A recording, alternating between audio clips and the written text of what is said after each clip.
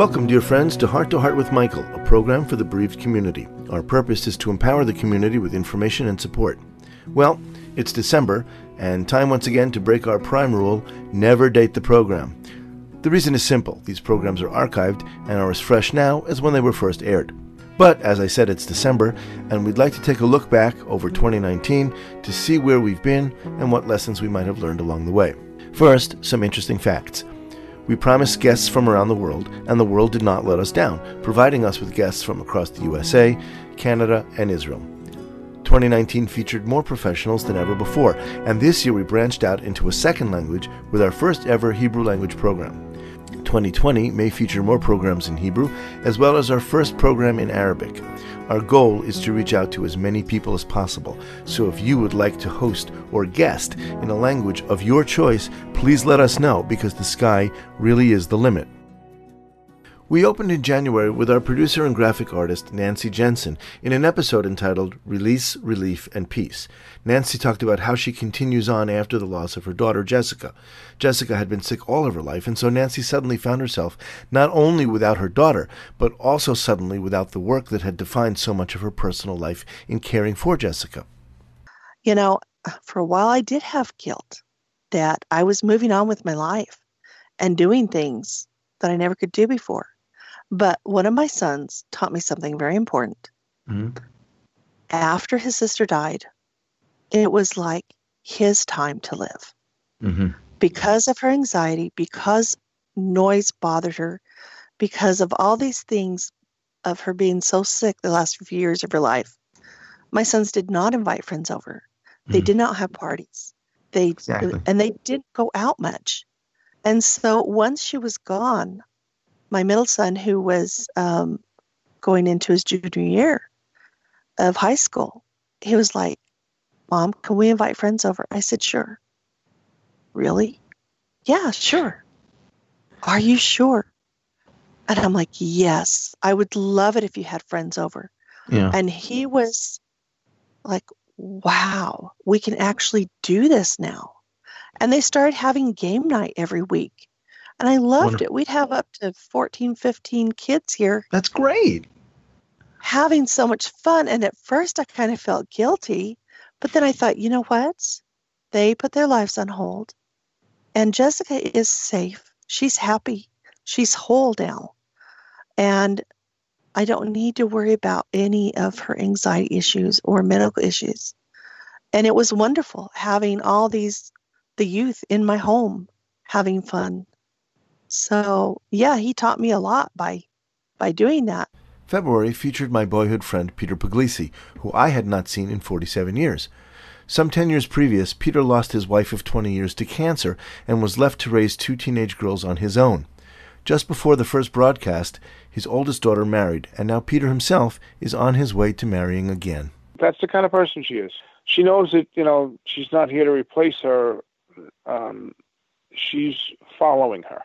Right. And there's a big difference, and it's not just terminology. There's a big difference because, for sure, like I said, there is no competition. Sure, you can't give up. You can't lose what you had, but you can have something new. Exactly. And we'll make new memories, and we're doing a lot. We're spending a lot of time together, and good. It's just great. I mean, if you would have asked me 10 years ago, would I feel this way about another woman and be in this kind of a relationship, I would have said you're crazy. Right. But I have moved on, and I have healed to a point where I understand this relationship, and I understand the relationship I had with Linda, and the two are mutually exclusive.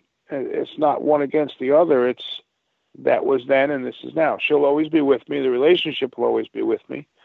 But, like my kids said, hey, I'm still a relatively young guy, and I shouldn't be alone, and it's great that I found someone that feels like me, and we can have that kind of relationship.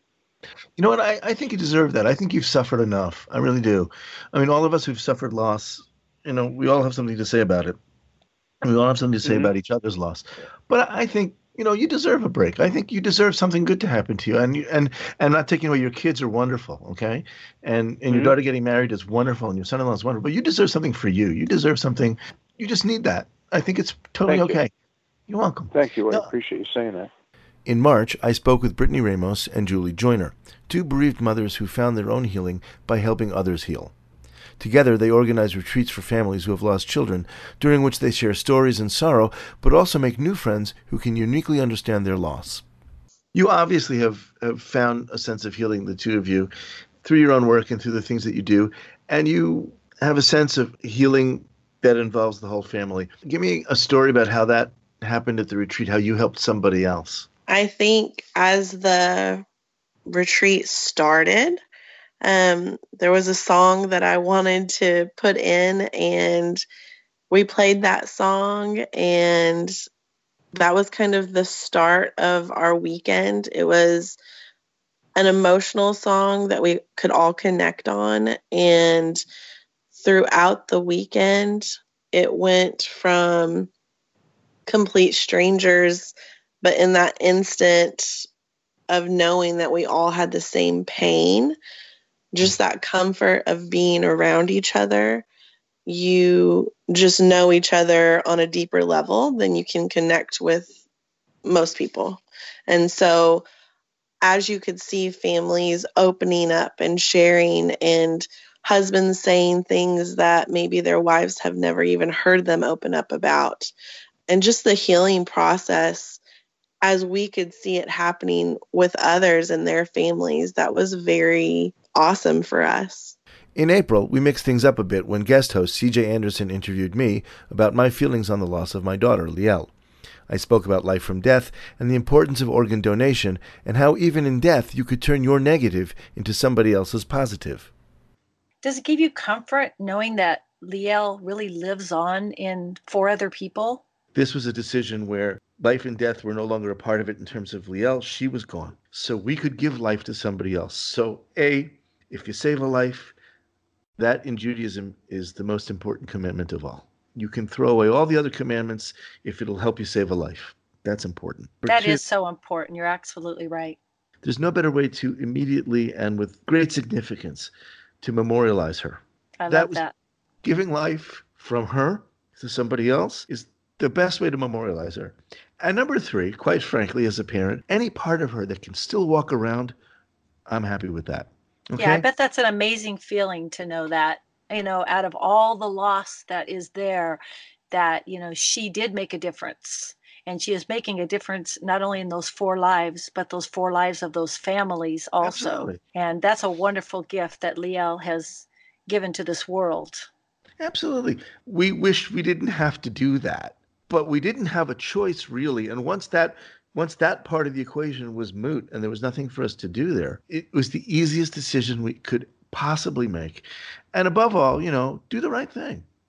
In May, I met with Danny Mack, a man who calls himself a happyologist. Danny is a theologian, philosopher, motivational speaker, life coach, spiritual healer, and an expert in rock and roll. His latest book, If Grief is a Game, These Are the Rules, makes us look at grief in a realistic and sensitive way. Danny speaks of the need for someone in grief to rediscover happiness. I have found out that what grieving people want more than anything else is to be happy again. And they feel like happiness will never be there. They feel like this is the way I'm going to be the rest of my life. And so what I began to do, along with my study of grief, I began to study about happiness and how people can have in their life, they can have grief and they can have happiness. It's like a railroad track that's going, and on one rail of the track in your day, you can experience sadness.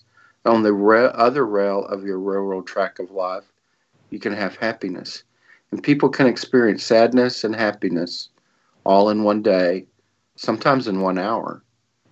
And so part of what I do is helping people get through the grieving process. Then I help them rebuild their life so that they can find happiness and allow grief to be a part of their human experience. One of the things that I hear from people is that from the moment of grief until some point later on, they feel like they can't get happy, that they don't want to get happy, that they feel guilty if they accidentally get happy. So how do you do this? Do you bring them together the two concepts that you can at the same time experience both joy and grief, and that somehow from now on they're going to have to live together. How do you do that? One of the things that I do is I do grief support groups. And in the grief support group, having everyone share their experience and talk about their experience, it begins to normalize the grieving process. And then I slowly begin to point out to people they are already experiencing grief and happiness at the same time.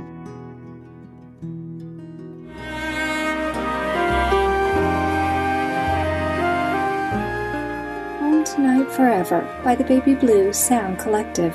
I think what I love so much about this CD is that some of the songs were inspired by the patients. Many listeners will understand many of the different songs and what they've been inspired by. Our new album will be available on iTunes, Amazon.com, Spotify. I love the fact that the proceeds from this CD are actually going to help those with congenital heart defects. Enjoy the music. Home Tonight Forever. Hi, my name is Jamie Alcroft, and I just published my new book, The Tin Man Diaries. It's an amazing story of my sudden change of heart as I went through a heart and liver transplant. I can think of no better way to read The Tin Man Diaries than to cuddle up in your favorite Hearts Unite the Globe sweatshirt and your favorite hot beverage, of course, in your Hearts Unite the Globe mug, both of which are available at the Hug Podcast Network online store, or visit heartsunitetheglobe.org. You are listening to Heart to Heart with Michael. If you or someone you know would like to be a guest on Michael's program, please email him at michael@hearttoheartwithmichael.com. Now, back to our program. In June, we met with Chani Sidis from Haifa, Israel. Chani is a therapist who works with families who have experienced loss. Among her many techniques, she uses acrobalance to form trust between parents and children. Chani was also our first guest to do her interview again in Hebrew, extending the program's international reach. If all goes well in 2020, she will not be our last. I decided to start acrobalance as a therapeutic tool in the regular sessions in my clinic with parents and children. And it was amazing because you want to be a fly on the wall when you hear about children and parents hearing for the first time that I'm an acrobalance teacher and I want to teach them some acrobatic poses. Okay. So children can say, "Oh, my mother is too weak, she can't hold me." And the mother say, "What? No, of course, I'm strong." Or a child can say, my father will sure drop me, or I fall, or do you want to kill me? Or they say, "Oh, I can do that with my father, not with my mother." And the parents, they say too, they say, "What, acrobat? No, never. I'll never manage to hold him. You hold him." So it's a great journey that we're doing in the clinic, learning how to trust, learning how to walk with our body, balance ourselves on our parents. Families always say that ever since they started to do acrobalance, the relationship in the home changed dramatically. In July, I met with Ron Glenn Kelly, a motivational speaker, author, and bereaved father. Ron works with businesses to understand grief in the workplace. He shows that how we deal with grieving coworkers is critical to their well-being as well as to the business itself, and that the better a workplace understands the grieving employee, the easier it is to reintegrate into the work routine after loss. There is a huge economic factor. Right now, the studies will show you that there's over $100 billion in annual revenue loss due to the hidden direct and indirect costs of grief in the workplace in the United States. That's an astronomical figure. One of the biggest losses for business, whether it's here, whether it's there, is always going to be unscheduled absenteeism. Okay. Now, unscheduled absenteeism in the United States costs American businesses over $420 billion a year just in itself. But now the average bereaved employee is going to take an additional 30 days of unscheduled absence from the workplace just because of his bereavement or her bereavement. Now, why do they take that additional absence? Because they don't feel safe and comfortable in the workplace. It used to be a comfortable home, but if it's indifferent or even hostile to their grief, and you know as well as I do, when the mind is in trouble, the mind is going to seek a place of safety and comfort to process its trauma, is it not? Sure. So you wake up one morning and you're in a massive wave of grief. You're going to want someplace safe where you can process that grief until you can get rid of that wave and wait for the next one to come. And if the workplace is not that safe place, you're liable to shelter in place that day right there in bed and not go to work. That's just one example of the direct costs of grief to the workplace. There's another study, and I'll be quick about this, another study where 25,000 bereaved active employees were interviewed. 85% of those who identified as managers said that after their loss for up to 6 months, they had major errors in judgment on the job. Wow. 90% of frontline workers who became injured, and these are all cited statistics, 90% of workers who became injured on the job after a loss reported that injury was directly related to their grief. Now you're talking about workers' comp rates. Now you're talking about general and liability insurance. You're talking about a number of factors there. Now you want to talk about a workplace that's hostile towards grievers, and you're talking about increased hiring costs and training costs and lack of production. In August, we spoke with Alden Solovey, a bereaved husband who writes prayers for a modern time. A prolific author, his prayers and poems have been used by religious leaders of all faiths, and his insights into the human psyche are something we can all learn from. There was part of me that felt that if I was too joyful, I was somehow taking away from my grief. We've all felt that guilt, yeah. Guilt wasn't exactly what I was feeling. It was more like a feeling that it somehow was not giving it the Hebrew word is kavod, the honor that the grief needed. And so it felt wrong to be happy for a while. That joy couldn't be fully experienced because somehow it diminished my grief. I don't know how to word that differently. The breakthrough was really understanding the truth of the matter is that I can hold joy in one hand and I can hold grief in another hand, and my joys don't take away from my griefs and my griefs don't take away from my joys. And once I had that breakthrough, I realized that I have experienced brokenness, but I'm not broken. Well, then I'm going to ask you to read another one that combines so many of these mixed feelings and these opposite forces within us that we feel from time to time. One of the hardest things to pass through after somebody dies is their birthday. And you have a birthday prayer. Can you share that with us? Yeah, thank you. This is called Birthday No More. It appears in my book called This Grateful Heart. And I'm going to read it in Amy's name. There's actually a blank line in this to fill in either the name of the deceased or the relationship with the deceased. So I'm going to read it in her name.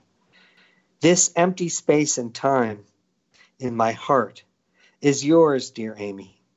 It is the space for yearning, the space of memory, the day your light came into the world, a day of sorrow for what was lost, birthdays that will never be. This day touches the depths of my grief and loss. This day touches a wound and makes it new. God of generations, be with me and my family as we remember what was and what might have been. We miss you. In September, I spoke with art therapist Chana Sherebrin. Oftentimes, we speak of thinking outside the box, but Chana, in her group therapy sessions, takes the box and literally throws it away. Let's listen to her tell the story. And then what I do is I take a box of crayons, and I open it up, and I say, look at those.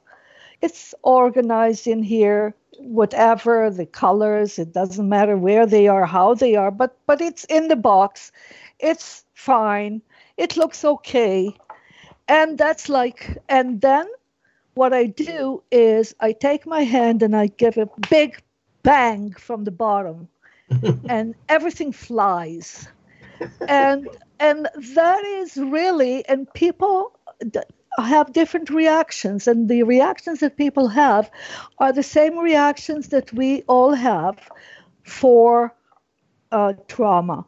Sure. There is the fight, the flight, the freeze.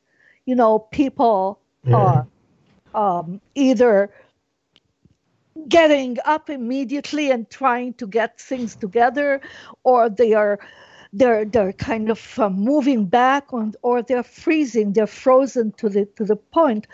And then after a little bit, it's they start putting things together back in the box. That amazes me. That part amazes me, that people get up in the middle and just start putting it back. You told me that in the pre-interview. That amazes me. But they do, because what is happening, you see the things on the floor, right, and you realize, because I don't do anything, I just sit there, and they take and they put it back into the box. And they're even looking, if they see that there is a space in the box, they look around. And sometimes I look around and I point at something that over there, let's see, I can see one over there, and they pick it up and put in the box. And they're very upset if they don't find, if they see that there is a space and they cannot see any more crayons. And we actually look around, and once they find it, they're quite happy, and they put it back, and it's in. And I look at it, and I tell them, I look at them and say, would you, is this okay? Does it look fine now? Would you like to change some things in here? You can, if it doesn't feel right to you, you can take some crayons and put them in different places and so on. And once they finish that, some people do, some people don't. I say, okay, is it fine now? And they say, yeah, fine. I was 5 hours old when I had my first surgery. Wow. The only advice I can really give someone like that is to be there for your family. This is life, and you have two choices. You either live it, or you sit in a corner and cry. I am Anna Jaworski, and the host of Heart to Heart with Anna. Join us on Tuesdays at noon Eastern Time on Spreaker, our Blog Talk Radio. We'll cover topics of importance for the congenital heart defect community. Remember, my friends, you are not alone. If you've enjoyed listening to this program, please visit our website, heartsunitetheglobe.org, and make a contribution. This program is a presentation of Hearts Unite the Globe and is part of the Hug Podcast Network. Hearts Unite the Globe is a non-profit organization devoted to providing resources to the congenital heart defect community to educate, empower, and enrich the lives of our community members. If you would like access to free resources pertaining to the CHD community, please visit our website at congenitalheartdefects.com for information about CHD, hospitals that treat CHD survivors, summer camps for CHD families, and much, much more. You are listening to Heart to Heart with Michael. If you have a question or comment that you would like addressed on our program, please send an email to Michael Lieben at michael@hearttoheartwithmichael.com. Now, back to Heart with Michael. Chana returned to the studio for our October program, where she discussed her personal loss.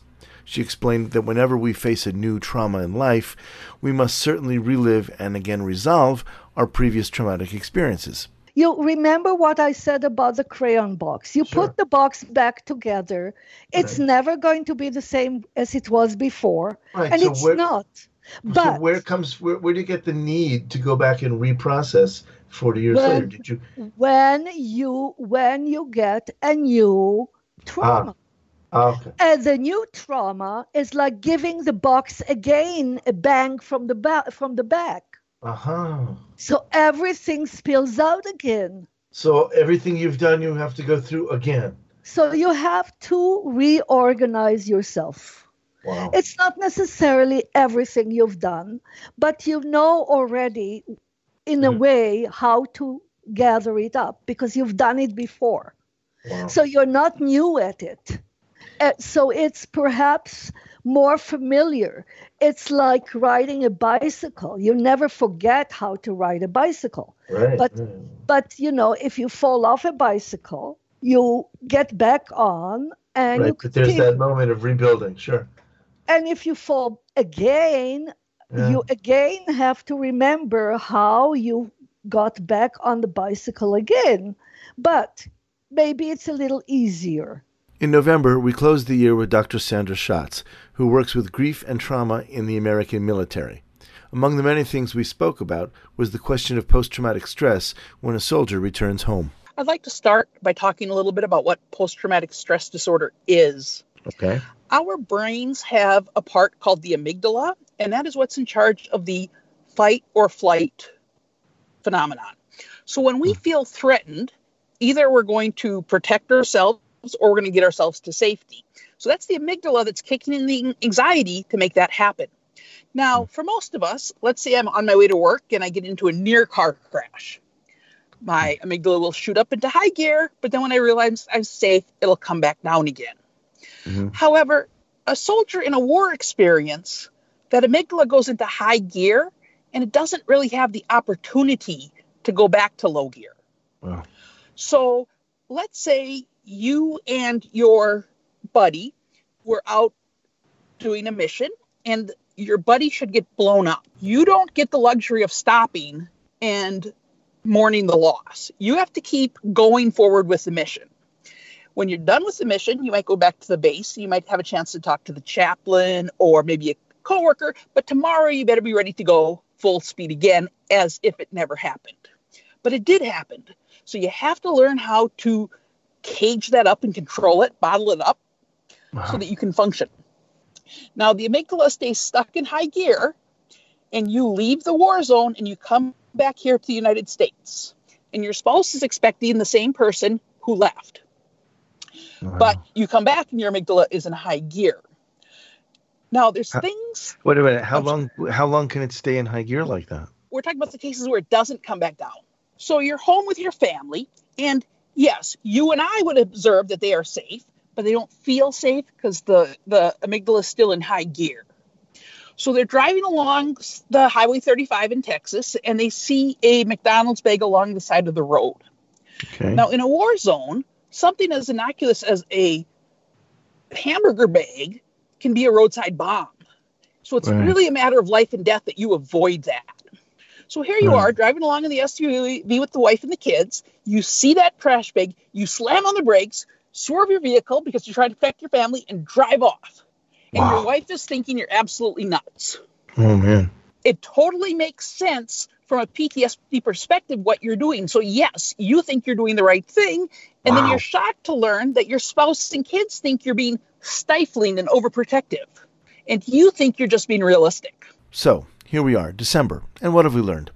We've seen a variety of different circumstances of grief. We've seen that for all of us, despite the similarities, it is still a tremendously private experience that we take with us into our daily lives, where not everyone is totally sensitive to or even aware of our struggles. But despite that, we've seen that sharing grief is still an excellent way of lightening that grief, that we all have something to share, and more importantly, we all have something to learn from the sharing. We've seen that life is a constant reordering of things, that loss remains a part of who we are, and as we move along, it becomes one of the factors that help define us. Grief is not something that ever really ends, but we can find peace, and we can find a way to bundle our grief and take it with us along the way as we continue through life. What is clear to me, at least, is that there are many strategies from which to choose. And that's the thing. We must choose to continue. We must, as the Bible says, choose life. And in so doing, we find that moving on is not moving away. Life is there for our loved ones to see through our eyes, that love continues, and that we are obliged to go on living and loving with and for them. I wish all of us a year of happiness, a year of healing and true peace.